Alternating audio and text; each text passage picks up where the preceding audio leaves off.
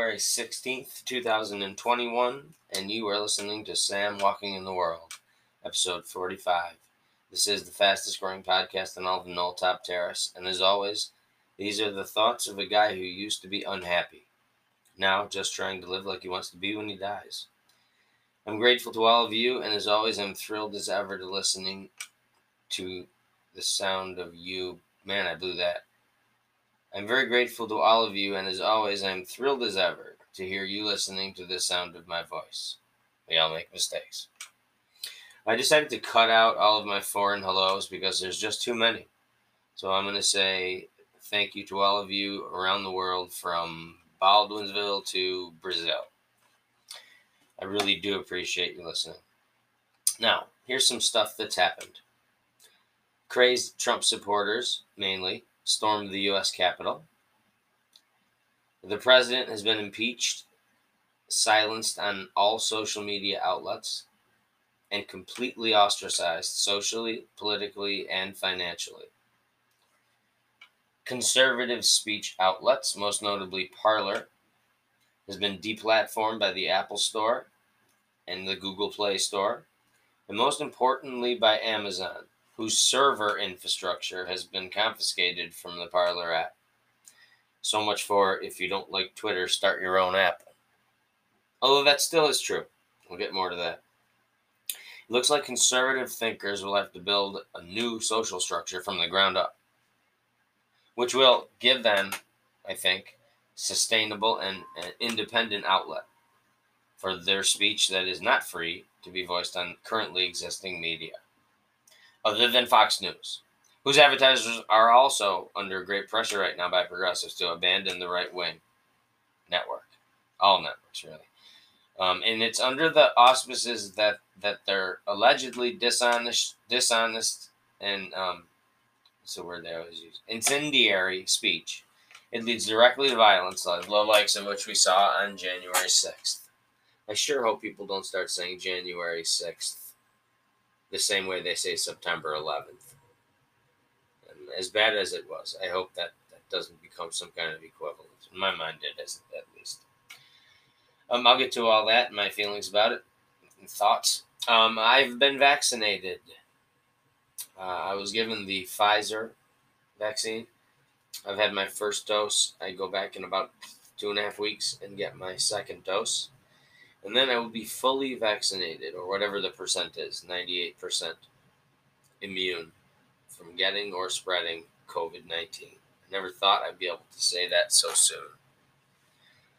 The reason why I'm glad I'm going to be vaccinated, the main relief that I'm going to have isn't really that I'm not going to get COVID.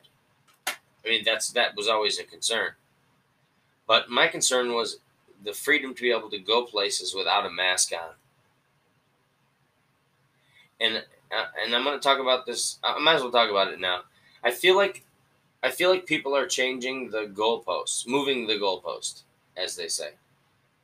First, and just follow this line of things we were told that we must do to be socially responsible, medically cautious.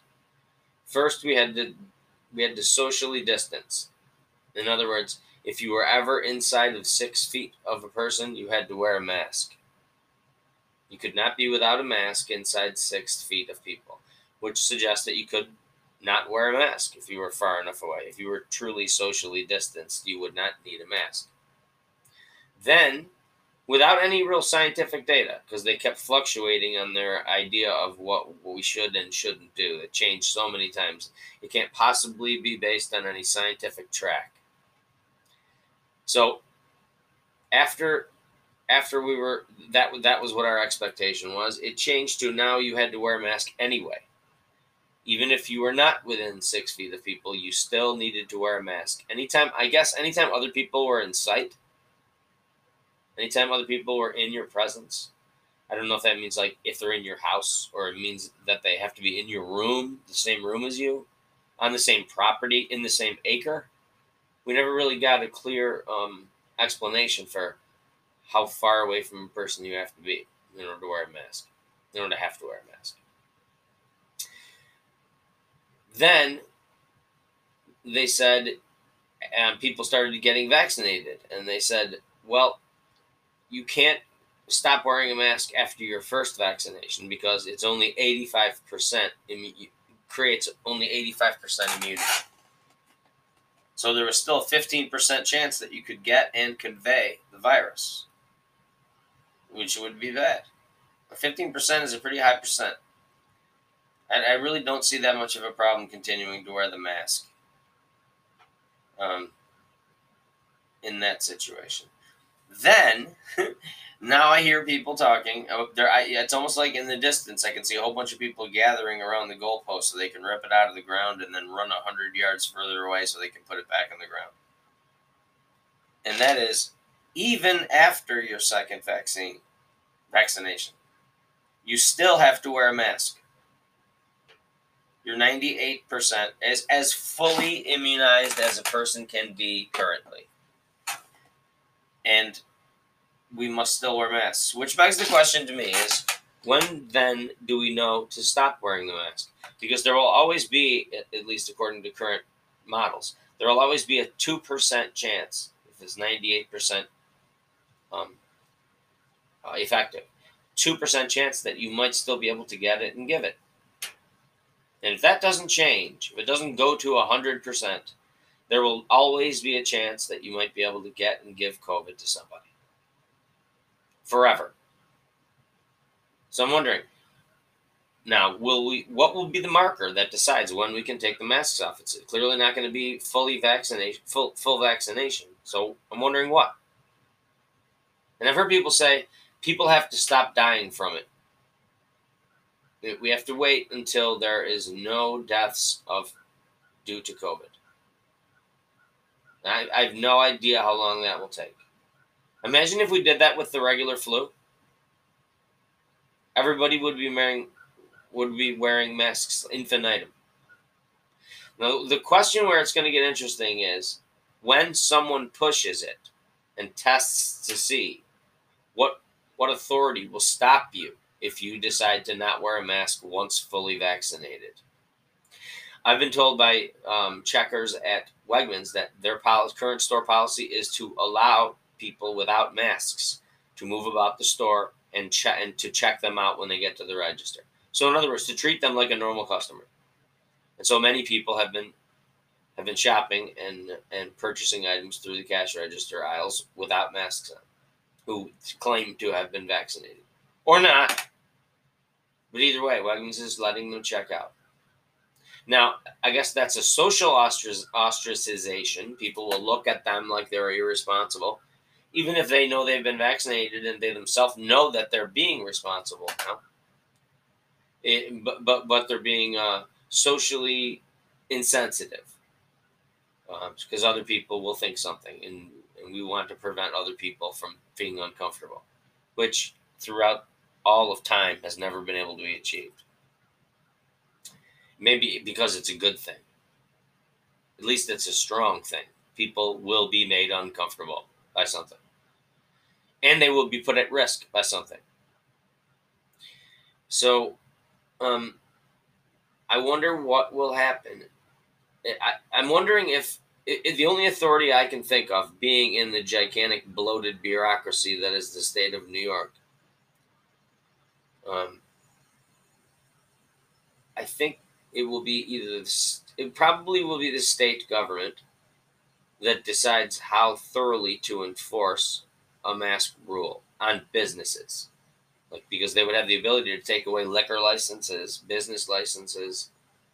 They'll be able to fine them, shut them down with government authority. I'm just wondering how far they'll go. Because as soon as they try to shut down a business large enough to have a large and capable team of lawyers, I don't see any way that the law imposed or the executive order imposed by the government won't be challenged in court. And in many cases, these challenges will likely end up at the Supreme Court. It's that big a thing. And the Supreme Court now leans largely conservative, thanks to Donald Trump's nominees. Whether you like that or not, that is the case. And so I foresee a path where it gets challenged, and then the Supreme Court slaps down the government's attempt to prevent businesses from exercising commerce, I guess we call it, whatever it is, in the technical terms. The Constitution doesn't allow the government to interfere with commerce in that way. And so, and there's compelling evidence that will be brought by the store, say it's like Macy's or I don't know, Nike or whatever it is, that that people are fully vaccinated. And I believe the Supreme Court will then say, well, you don't have a governing principle to the government. They'll say, well, what is your line then? When do they get to not wear masks or to serve people without masks? And the government will not have a clean answer for that, as they have not had a clean answer for anything at any of these stages. First, you had to quarantine at 14 days. Then you had to quarantine only for 10. I never got an explanation. Least of all, a medical or scientific explanation for why that shortened by 4 days. When I heard explanations, it had a lot to do with this phrase, pandemic fatigue. People got tired of taking these measures, so we better shorten it. That appears to me to have a lot more to do with social issues and issues of personal freedom than it does with any kind of medical determination. If anyone knows any reason why it went from 14 to 10 and can explain it to me why it's now safe during those last 4 days, I would love to hear it. I have not heard anything from the CDC. I mean, I could be wrong. I could be wrong. There may be some explanation for it, but I don't think there is. Given how gray this entire area is, other than the effectiveness of the vaccine and the usefulness of the treatments that are used upon contracting COVID. So there's a lot to talk about. I had to decide what not to talk about today, and I may do that. I may not. I may say it all. Maybe I'll do a double cast or a bonus cast. I don't know. Maybe I'll just get it all in. Now, all that heavy crap can wait. I'm sure everyone's thinking about it and has opinions about it. Probably often. I bet you disagree with me. That's okay. I actually am open to free speech. I am open to two sides arguing in an effort to determine the truth, or at least common ground upon which future policy can be determined.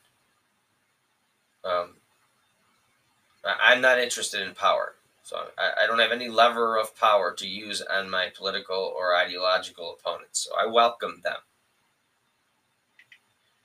All right, but before all that crap, as I said, I want to talk about some lighter stuff.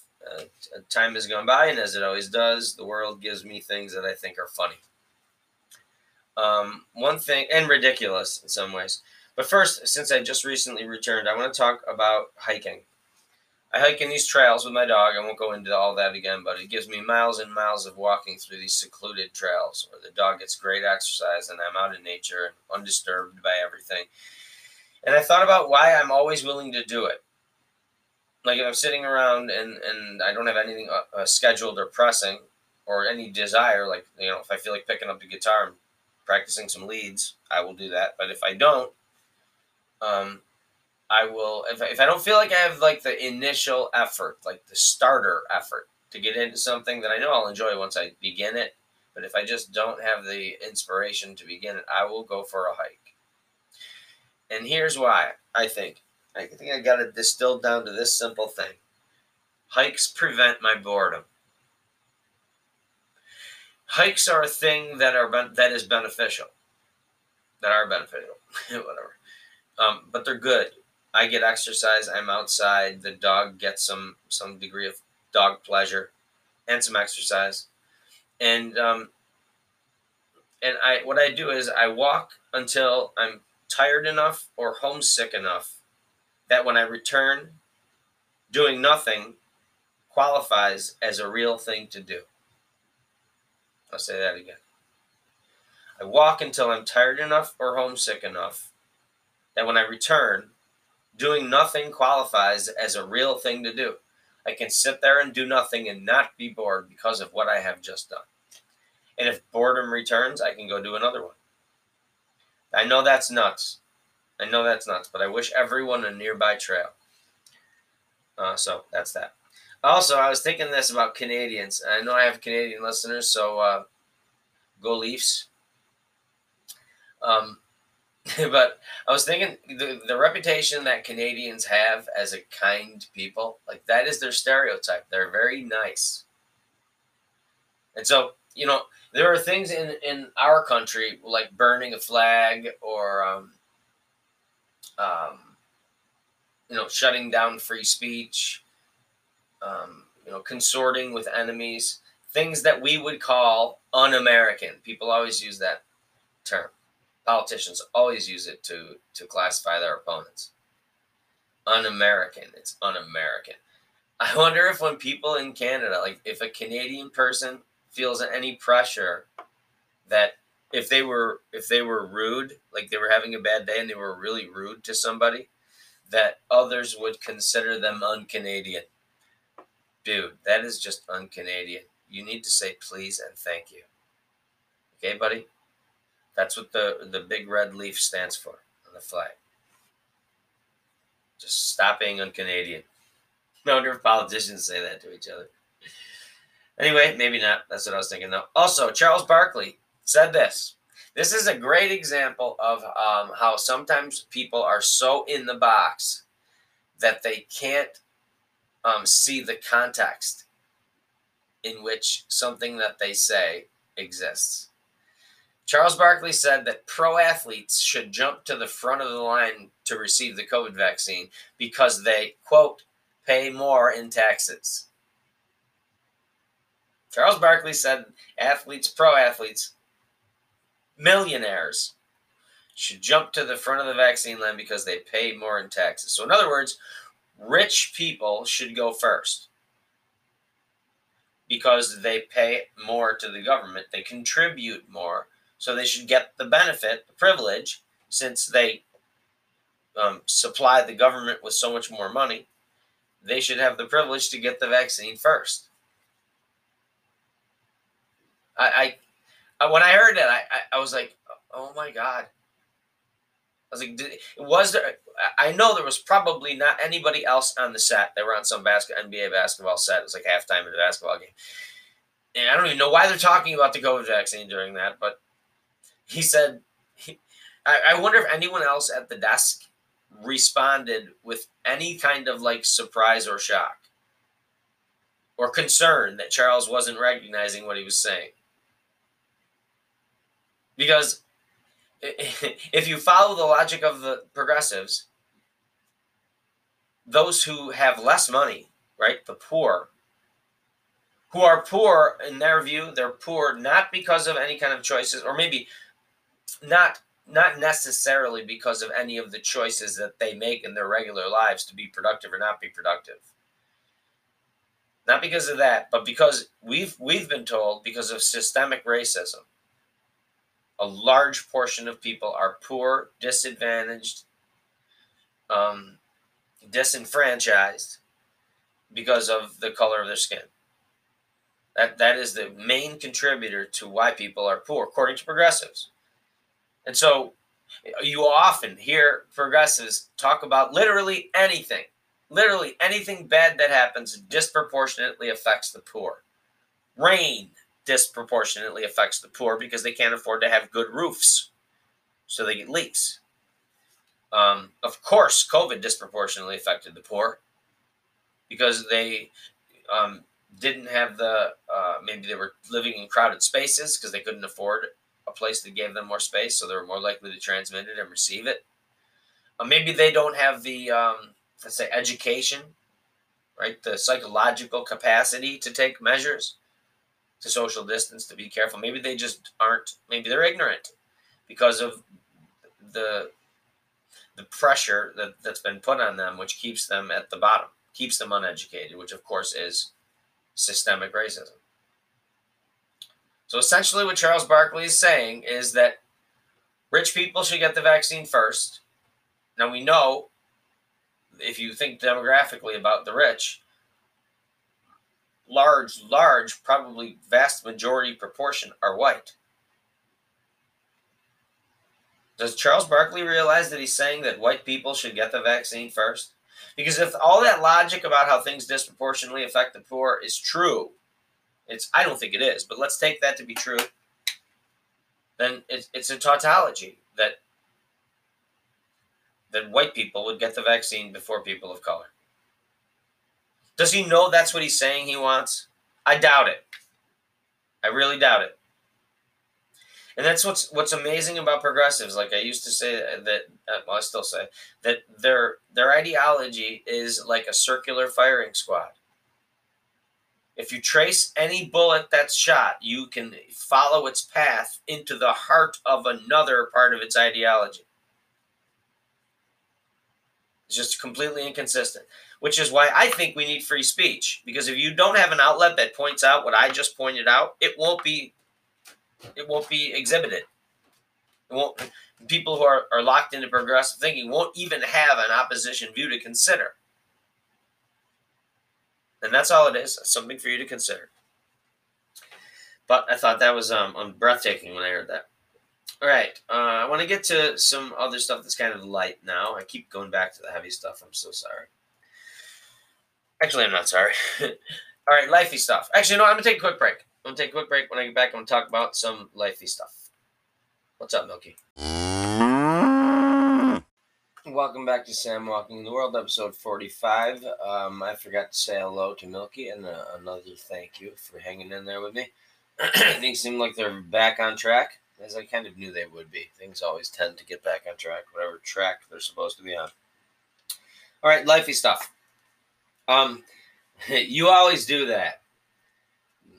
People say that all the time when they're arguing, or when someone's doing something that's annoying them. If you hear that, that's my wife blow drying her freshly styled hair. I think she likes it to get her hair done mainly because like the style itself goes away the minute she takes a shower, but the hair coloring and the cut stay. So for a while I was thinking, why do you do that if it just goes away? But it really doesn't go away. Anyway, but I digress. Okay, you always do that. People love to generalize a behavior that they don't like. Hold on 1 second. Colleen, could you shut that door, please? No? Can't hear me. Oh, well. We'll carry on. But people love to generalize behavior because it strengthens their argument against the person who's doing something that they can't stand. Like leaving the cupboard door open. Oh, she stopped for a second. Hold on. Colleen, could you close that door for me?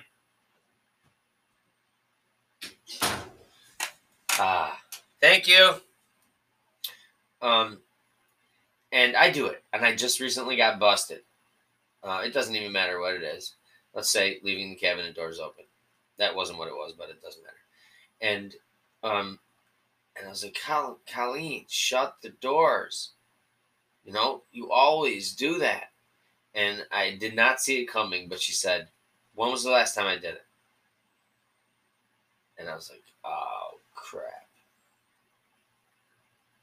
And I was thinking to myself, what was the real reason why I'm agitated at her if it isn't actually something she always does? Do I have some other animosity? I'm just kind of using this as a weapon. So going forward, I thought to myself, I better have the last time someone did something in mind next time I tell them they always do that. I recommend it. Maybe you won't get busted like I did. Okay, here's another helpful hint for happiness.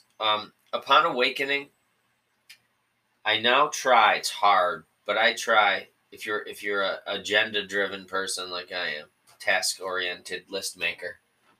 Upon awakening, I try my best, and for those 15 minutes where I'm still in bed but I'm awake, I try to not think past the first thing I'm going to do. I know there's a bunch of stuff after it, but the floodgates open as soon as I think past the first thing. Then I have to organize my day, make sure I have time for this, get all the scheduling done in my head, and immediately I develop this kind of sense of tension.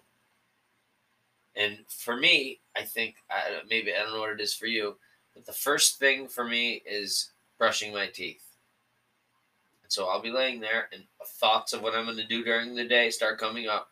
And I think, oh, all you have to do is brush your teeth. And then I'll kind of try to breathe and lay my head back down on the pillow and rest for a second until I'm ready to get up and brush my teeth. And when I think about what I'm going to do, I try to let only brushing my teeth be the thing that I have in my head, because I know I'm going to just blow past it. And it's amazing how good I feel after I brush my teeth. I'll brush my teeth, and then I'll be like, okay, what's the first thing I'm going to do? I know I say this all the time, but it takes daily practice. Upon awakening, don't think past the first thing you're going to do. Maybe it's making the bed. Whatever it is. Checking your watch, checking your email. Try it. I recommend it. I bet it works. Okay, also in lifey stuff, I've been thinking so much about my future. I'm an older guy, like 79% of you. I'm between 45 and 58.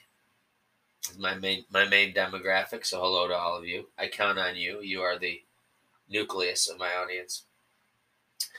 But I think of my future. When you get to this age, you start contemplating when you will end your career and retire, so to speak.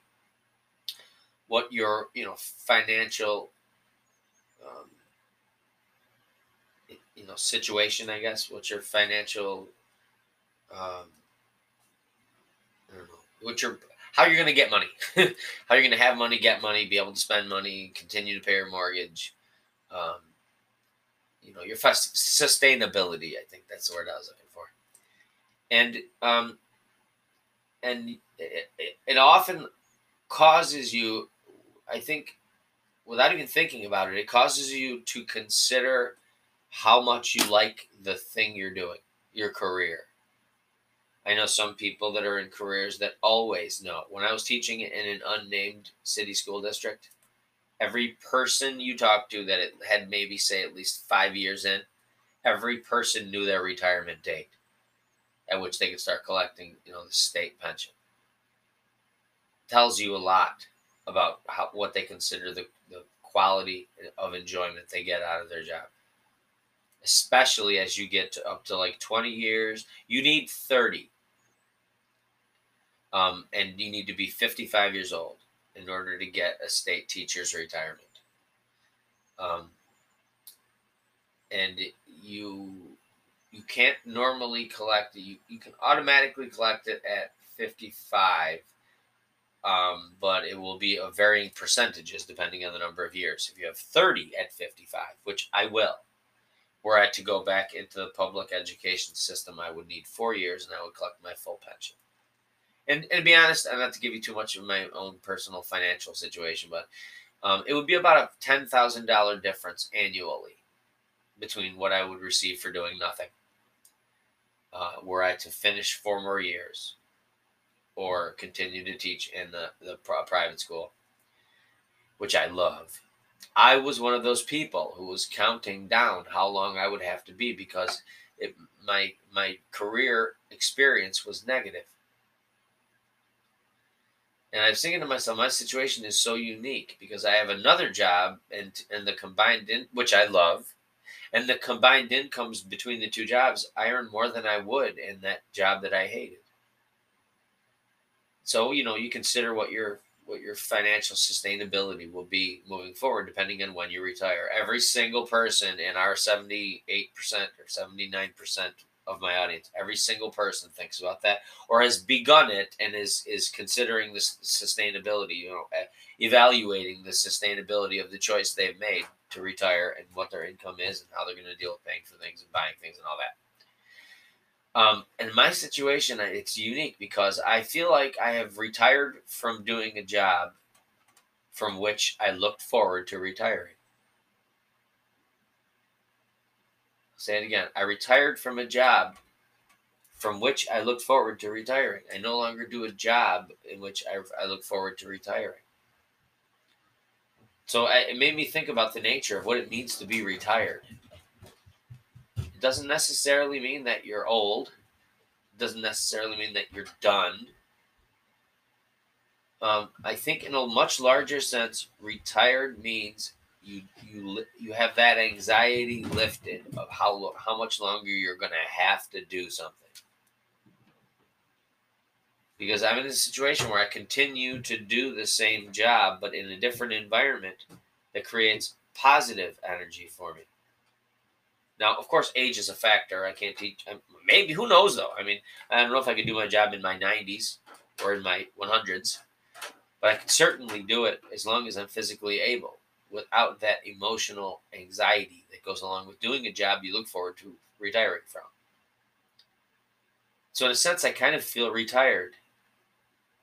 I don't have a point in the future at which I'm looking forward to stopping doing what I'm doing. And I thought, what a wonderful situation to be in, retiring from a job I look forward to retiring from. Sorry about the prepositions, English teachers. So, I don't know. Maybe you can relate to that. Maybe you can't. And then I was thinking about this. Someone said hypocrisy is the worst kind of lie. In other words, doing the opposite of what you say is the right thing to do. The thing you're telling other people to do, the thing you're expecting from other people, you do the opposite of it. Maybe you expect other people to be honest and you lie all the time.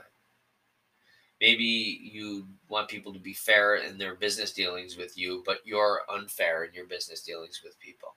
As long as you can make sure no one notices it, no one brings it up, then a lot of times, in most cases, I bet, people get away with it. You want your wife to have fidelity to your marriage, but you cheat. Or the other way around. It is the worst kind of lie. I don't exactly know how I could describe why it is, but if you experience it, and that's why everyone always calls everyone else a hypocrite. It's one of the worst things to feel when you're called it. Because you're being essentially dishonest to your core.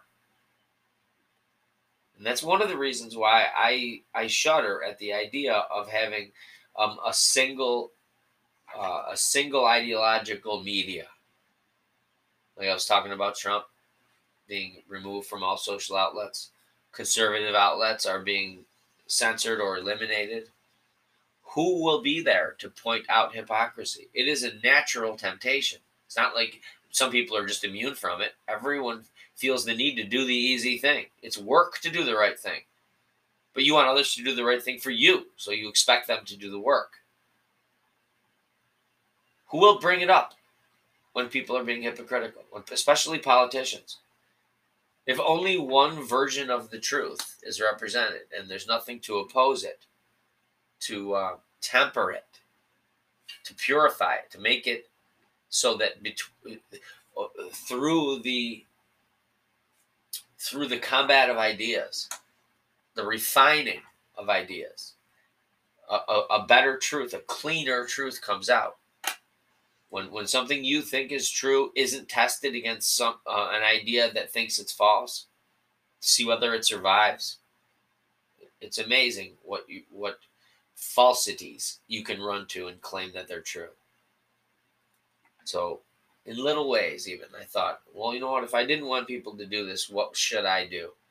And I thought in little ways I should do it. Like, I've been talking too much lately. And one of my cardinal rules is listen more than you talk.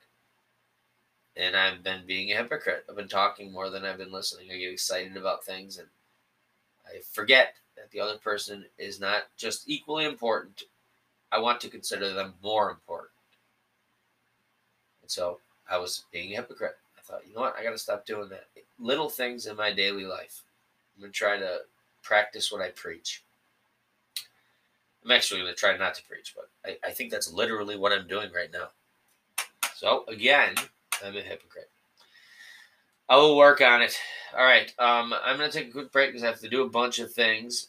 But there will be a seamless transition when I return. I promise. I'll just say, welcome back to Sam Walking in the World, episode 45. And it'll be like nothing happened, even though hours will have gone by. Maybe I'll share with you what's happened during that time. Maybe not. With this, I'll give it to Milky. Hello, and welcome back to Sam Walking in the World, episode 45. Now, before I get on to the heavier stuff, I want to share something with you, and I'm going to ask Milky. Milky, you are a hairy species. Okay, the bulls and the cows are covered with hair. So tell me if you run into this problem, or if this causes arguments in your barn, as it were. When you guys are showering, do you tend to have problems with hair clogging up the drain? You do. Okay. Right. Okay. Okay. So you just don't complain about it. You just, yeah. Okay. That's what I think is the best solution. What Milky's saying is that every once in a while you just have to take that big long snaky plumber tool, which we have, and you got to take the little grate, unscrew the little grate off it, and you got to wind that thing all the way down as far as it'll go, all the way down to the septic entry, or the sewer entry pipe, and then put a little bit of Drano down it, and it burns all the hair, and then it's clean for like 3 months. And then everyone can shower without having to worry about hair building up along your feet in the shower, which is awful. It is admittedly awful. It can ruin the shower experience just like a bad towel can, if you know what I'm talking about. And so it's occurring here. We're coming up to our second episode where we have to clean it out. Now, to be honest with you, I almost never shower at home. As I've told you before, I always shower at the place where I work out. Occasionally I will shower here, but it's kind of like a dirty shower. And I don't mean dirty, no. It's got like stains, and it's not awful, but like if someone came over to shower, I would feel like I would have to apologize for how it's not the cleanest shower in the world. But it's those tiles, and it's old, it's probably like a 12-year-old grout and tub and stuff, but it works fine. There's no leaks or anything like that. But sometimes it backs up because of hair. And we've just been joking about it because everyone's trying to blame everyone else in the house. And now I'm guilt-free here. Not only do I not have any hair on top of my head, I mean, I don't know if my back hair is coming off and that's what's causing the clog to drain out, but I doubt it. I don't even shower enough here for that to be the case. So there's 2 females who shave their legs in the shower. And those are those small bitty hairs. And then there's just the normal loss of hair that occurs on a healthy head of hair. Some of the hair comes out and is replaced by other hair. In some cases, the hair falls out and it's not replaced by other hairs. I'm not saying who's who, whether it's my daughter or my wife, but it's neither here nor there. And so my son has just had me laughing really hard because he complains about it the most, because he probably contributes to it the least. And he's been complaining that the amount of the amount of water that gradually accumulates at and around his feet over the course of even the 10 or 15-minute shower is starting to become annoying. And I used to have a shower like this. There was a time in the 90s when my buddies and I all played beach volleyball. It wasn't on a beach, though. It was like in a bunch of dirt in the back of a bar, like in the backyard of a bar. And it was really fun. But we get sand grated on our bodies all over the place, like ground into our feet, between our toes. And I had a stand-up shower at the time at my house on Tipperary Hill. Only my local listeners will know what that is, but it was a stand-up shower, and it was a good shower. It had one of those glass closing doors, and it had like a little bit of maybe like a 6-inch basin at the bottom that you just step over, and you didn't have to worry about water leaking out or anything. It was a great shower. But we all used it after we played volleyball, because we would all use my house to get ready to go out at night, Zoom chicks, and dance to Baby Got Back by Sir Mix-a-Lot. And so it would get full. And by the time the last person got into the shower, they were starting with about 3 inches of water on their ankles. And they had to make sure they were done before it reached the top of the bottom basin. So otherwise it would just spill out into the bathroom. So I know what it's like. And so he's just been exaggerating how bad it is. And I was thinking, until I snake it, or until he takes the initiative to do it, it really ought to be one of the girls that should do it. But until it gets snaked, it's a running joke in the family that first my daughter takes a shower, and she has to do it with like those green duck boots, so that she can take as long a shower as she wants and not have to have that feeling of water building up around your feet, like this dirty water that you just washed your body, came off your body. Now it's all around your feet. It's not going anywhere. So she wears duck boots, and that makes sure she's okay.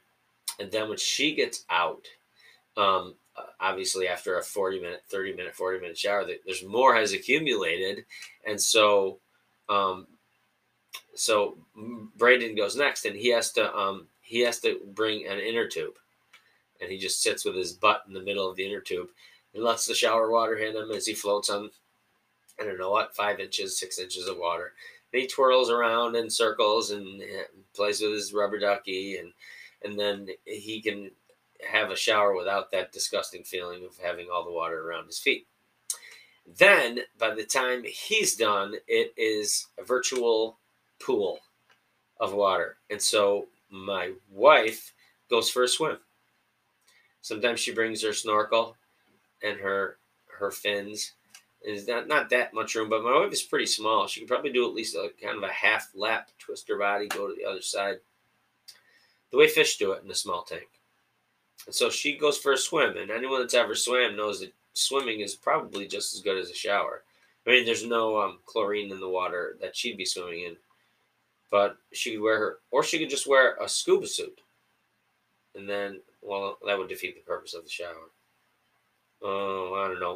We have to work something out. But now you know why I never shower there. And I don't know if I'm ever interrupted during a podcast by a flood, and that'll be the reason why. So anyway, I just had to share that because I wanted to complain to somebody. Thank you. Now I will have to get on to larger things. I've been putting it off. Okay. First, as I said in the opening, I believe free speech is a bit, at least, under assault.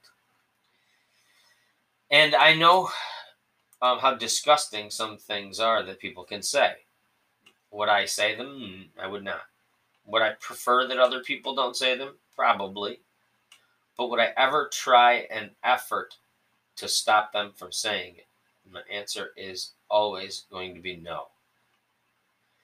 I've always said, even to the kids, when they'd be talking about people picking on people, or or when they get in arguments and they want the other person to shut up, it's always been my position that when ugly things are said, the best course of action is not stopping them, but saying something better in response. That way, everyone gets at least to have the feeling of not being frustrated, not being able to get their ideas out. They may believe they make sense until they come into combat with other ideas, and then they may die. Or they may not sway enough of a group of people as they thought it would. And then maybe that will cause them to rethink their ideas. Maybe not, but either way, a general audience, the general public, whatever it is, like for politicians, would get to make a decision about whether they thought this idea was better or that idea was better. And here's the problem. Who decides what speech can't be said? Essentially, it's like asking the question, who decides what's truth? That side lies. We got to get all those Trump lies out of Twitter. Well, I've seen plenty of lies on Twitter that are all across the spectrum. And then the question is, you decide, well, no, I think that's true. Well, no, I think that's false. That's obviously false. And everyone says, well, just the facts. Well, the facts are rarely just the facts. There are 2 apples on the table is a fact. So it would likely not get disagreement or argument. The kind of facts we're talking about are like, what happened? What happened during the summer riots? Were they mostly peaceful protests as they were covered by almost every media outlet? Once they're called that, that's what they are. That becomes a fact. Well, there may be 50% of the country that disagrees with that characterization of the event. So in one person's mind, it's a fact. In another person's mind, it's a characterization of an event. And since from the beginning of time, they've been trying to put a pin in what is truth and still struggling with it, I think the idea is the best thing to do is let everyone air their version of it and let other people choose which they agree with. And I think in theory, most people say they believe that. But the tipping point is when speech directly causes violence. If I have a bunch of followers and I tell them to start burning buildings down, and they burn the buildings down. It's very hard to prove. it's very hard to assign direct blame. Like, for example, the Capitol protesters storming the Capitol. They've been blamed on Trump. Their actions are the direct result of Trump's speech, as we're told. Now, people will disagree to what extent his speech caused it, contributed to it, affected it, instigated it. Should Trump be blamed for what those people did? Trump didn't do it, but he used speech that incited them in such a way that they did it. Had Trump not roused them up like that, would it be a lot less likely that it would have happened? Yes. Is that the same as saying that he caused it? That's an important distinction, because reciprocity is another good test. Is the same judgment made when positions are politically opposite? For example, Bernie Sanders, at some point, I forget, a few years ago, was complaining that since we don't have socialized health care, the government is killing your grandparents. He actually said the word. The government is killing your grandparents and killing the poor because we have private health care and then we have Medicaid or whatever. But his policy disagreements with the current administration, I think it was Trump, led him to say these, I guess you would say, equally incendiary things. And then a man shot a bunch of, well, at least attempted to did shoot at least one congressman while they're practicing for a softball game. It was Representative Scalise, David Scalise. I can't think of his first name right now. But what is it fair to say that Bernie Sanders is responsible for that man shooting a congressman? It was found out upon later investigation that he was a Bernie Sanders zealot. And so in a sense, he was taking action as a result of a shared belief that he has with Bernie Sanders. Could Bernie Sanders have used less inflammatory rhetoric? Yes.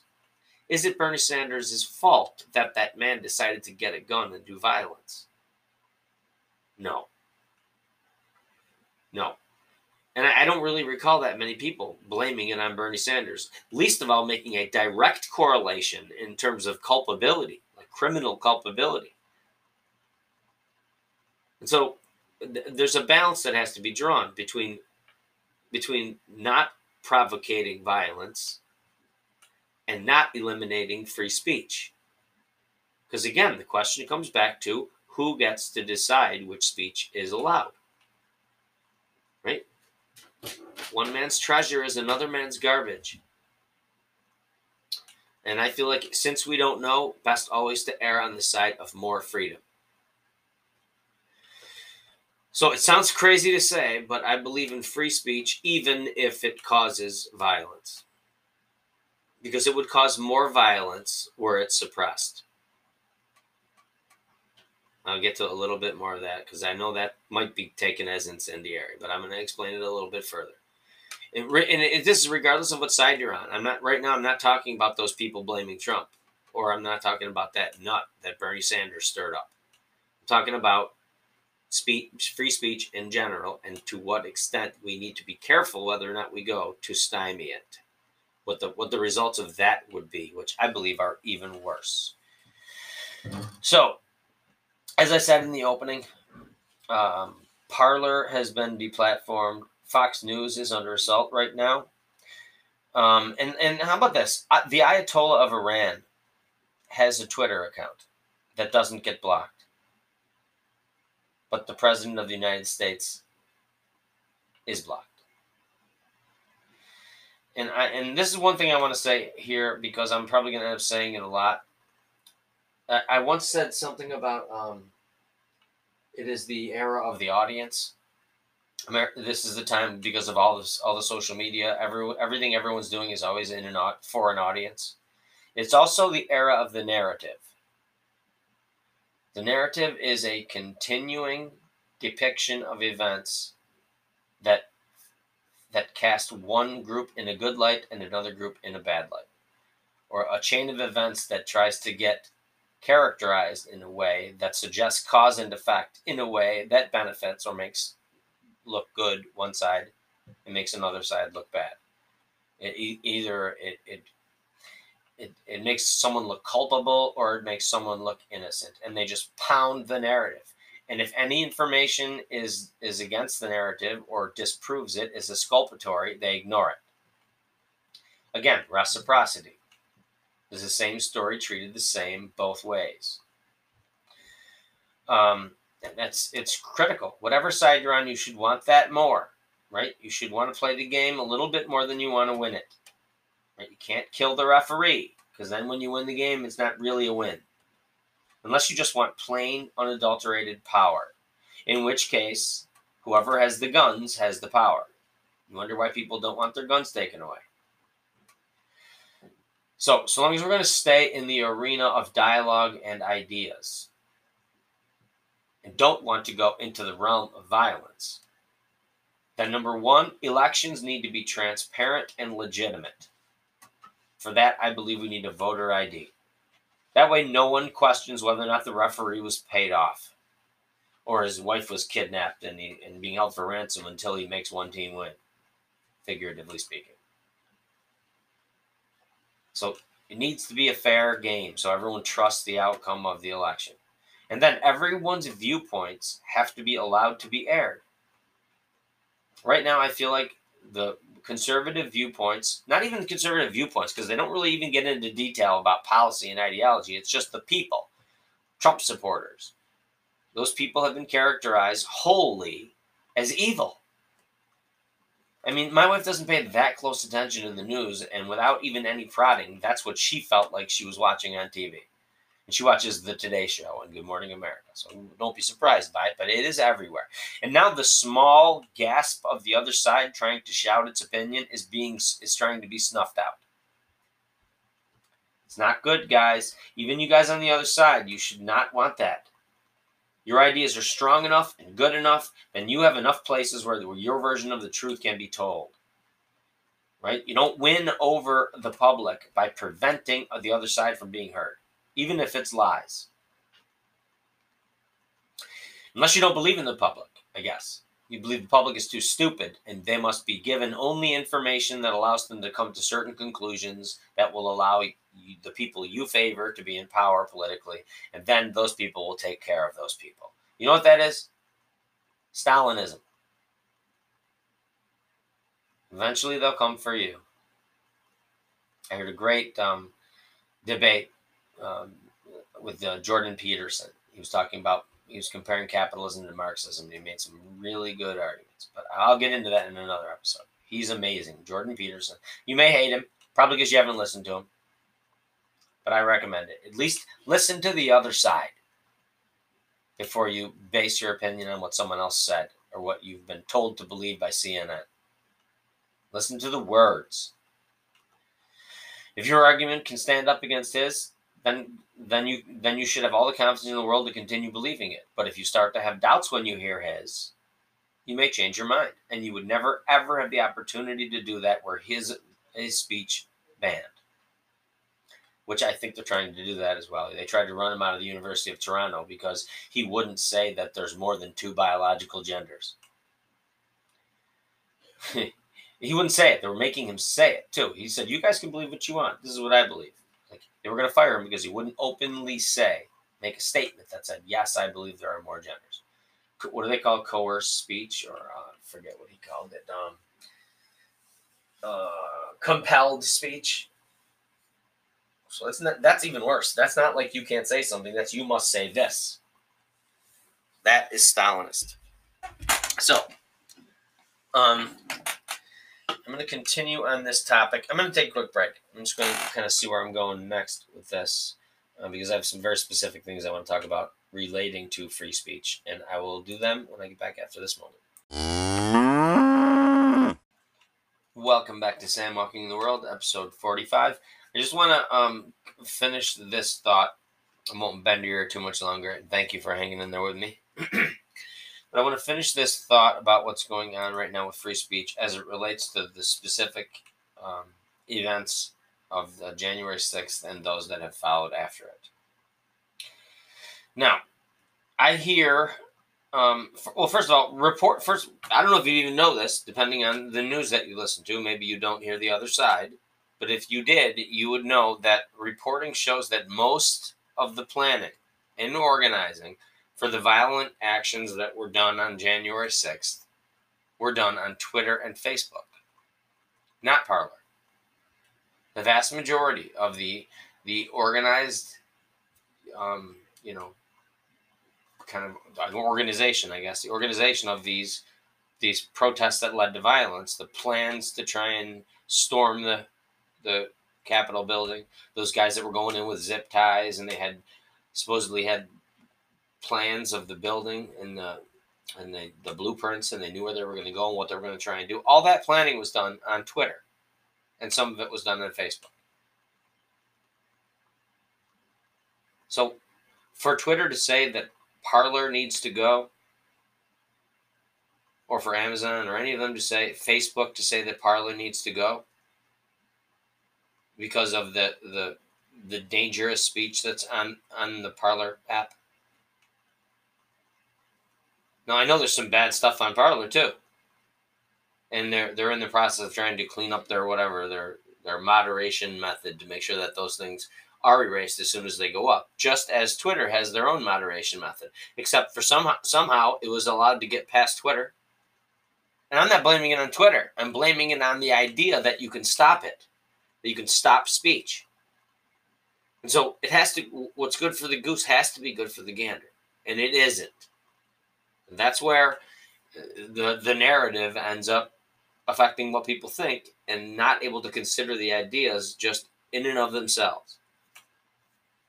So nobody is to admonish anybody else about the dangerous speech that occurs on their platform. It happens everywhere. The only difference is Parler tends to represent conservative voices. Without those conservative voices, even if some of them are lies and some of them are incendiary, you will not hear the other side. I don't know. I mean, but the wokies now, I call them wokies, people that are so super woke that they're so sure they're right, it doesn't matter if the other side's speech is stifled. It's just wrong anyway. They no longer need to have it battled out in the arena of ideas. That's a waste of time. Right? They don't want to win the argument. They want to eliminate the argument. Or so it appears to me.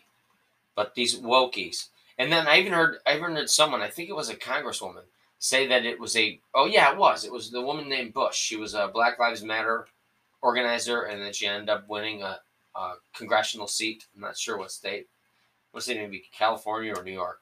But she blamed the siege of the Capitol on racism.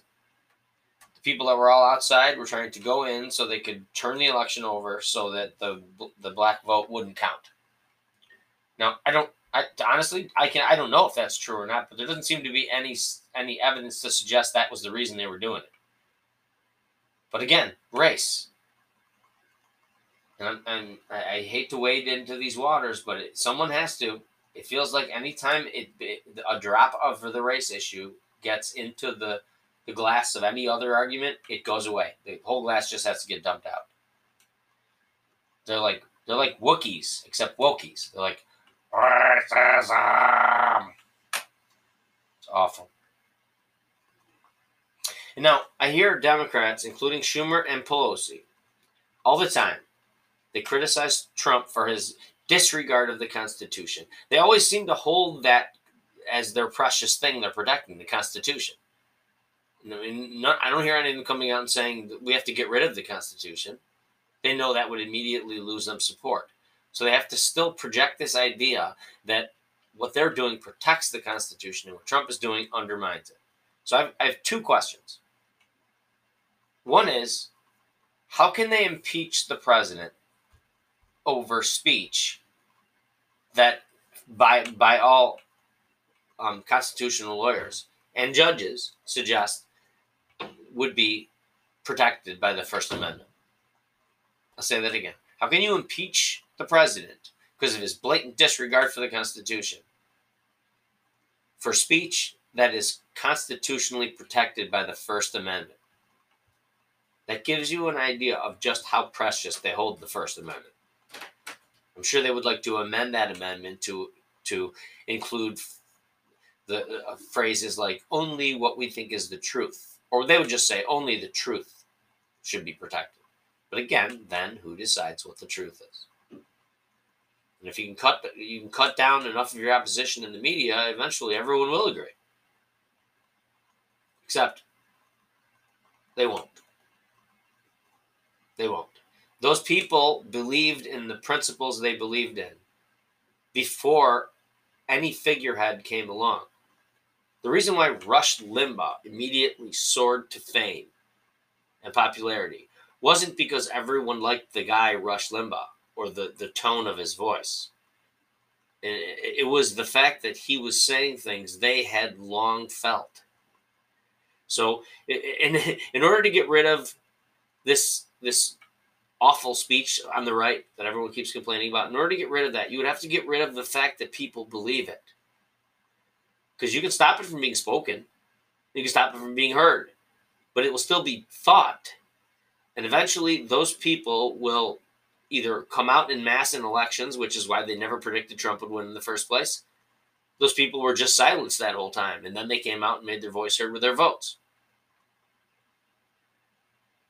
But if you squelch that speech, it doesn't go, the ideas don't go away. They're still in the heads of all those people who believe in those principles. Basic conservative principles. Lower taxes. Don't socialize medicine. Have a border. Keep America's national security as a high priority. Use fossil fuels until an alternative method of energy is suitable. Don't bankrupt the economy in the process. Those basic, love God, believe in God. Those are basic conservative principles. And they're debatable, but they have to be allowed in the debate. So, I guess that question right there, I'd love someone to answer that for me. How do you impeach a president for speech that's constitutionally protected? Second, they always attack Trump for not respecting the branches of government, the co-equality of the branches of government, 3 co-equal branches. And in this case, the executive branch, he was trashing the legislative branch, Congress, for not challenging electors, for not doing something to overthrow the election, which the federal government in terms of Congress, they don't have the ability to do that anyway. Election law is run by states.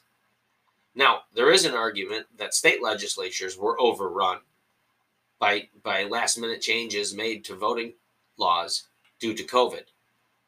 Okay, I hope you don't have your eyes closed about that. They definitely changed some stuff in there in these states, and especially in all of the 3 swing states that made a huge difference, or 4, whatever it was. They changed election law without changing the law through executive decision. And then the state Supreme Courts, which are largely liberal, allowed it. The state legislatures, which are largely conservative, were not overthrown, but overridden. So, overridden, sorry. So, the second one then is how are they going to respond after accusing the president of not respecting the 3 co-equal branches of government? How are they going to respond when with the House, Senate, and White House, they begin trying to pass laws that effectuate their own agenda, and they're taken to court, and those court challenges go to the Supreme Court, and the Supreme Court rules against them? How's Nancy Pelosi going to feel when the Supreme Court finds laws she's trying to enact unconstitutional? Is it by default going to be illegitimate because Trump appointed those justices? Legally, because that's the way the Constitution says it goes. The president nominates the justices, and then once they're confirmed, that's it. They're the highest law there is. What's she going to say?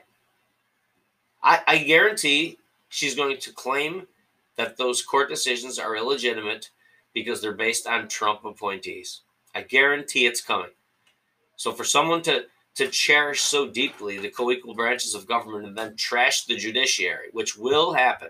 So will Chuck Schumer. Chuck Schumer forgot what he said 1 second ago.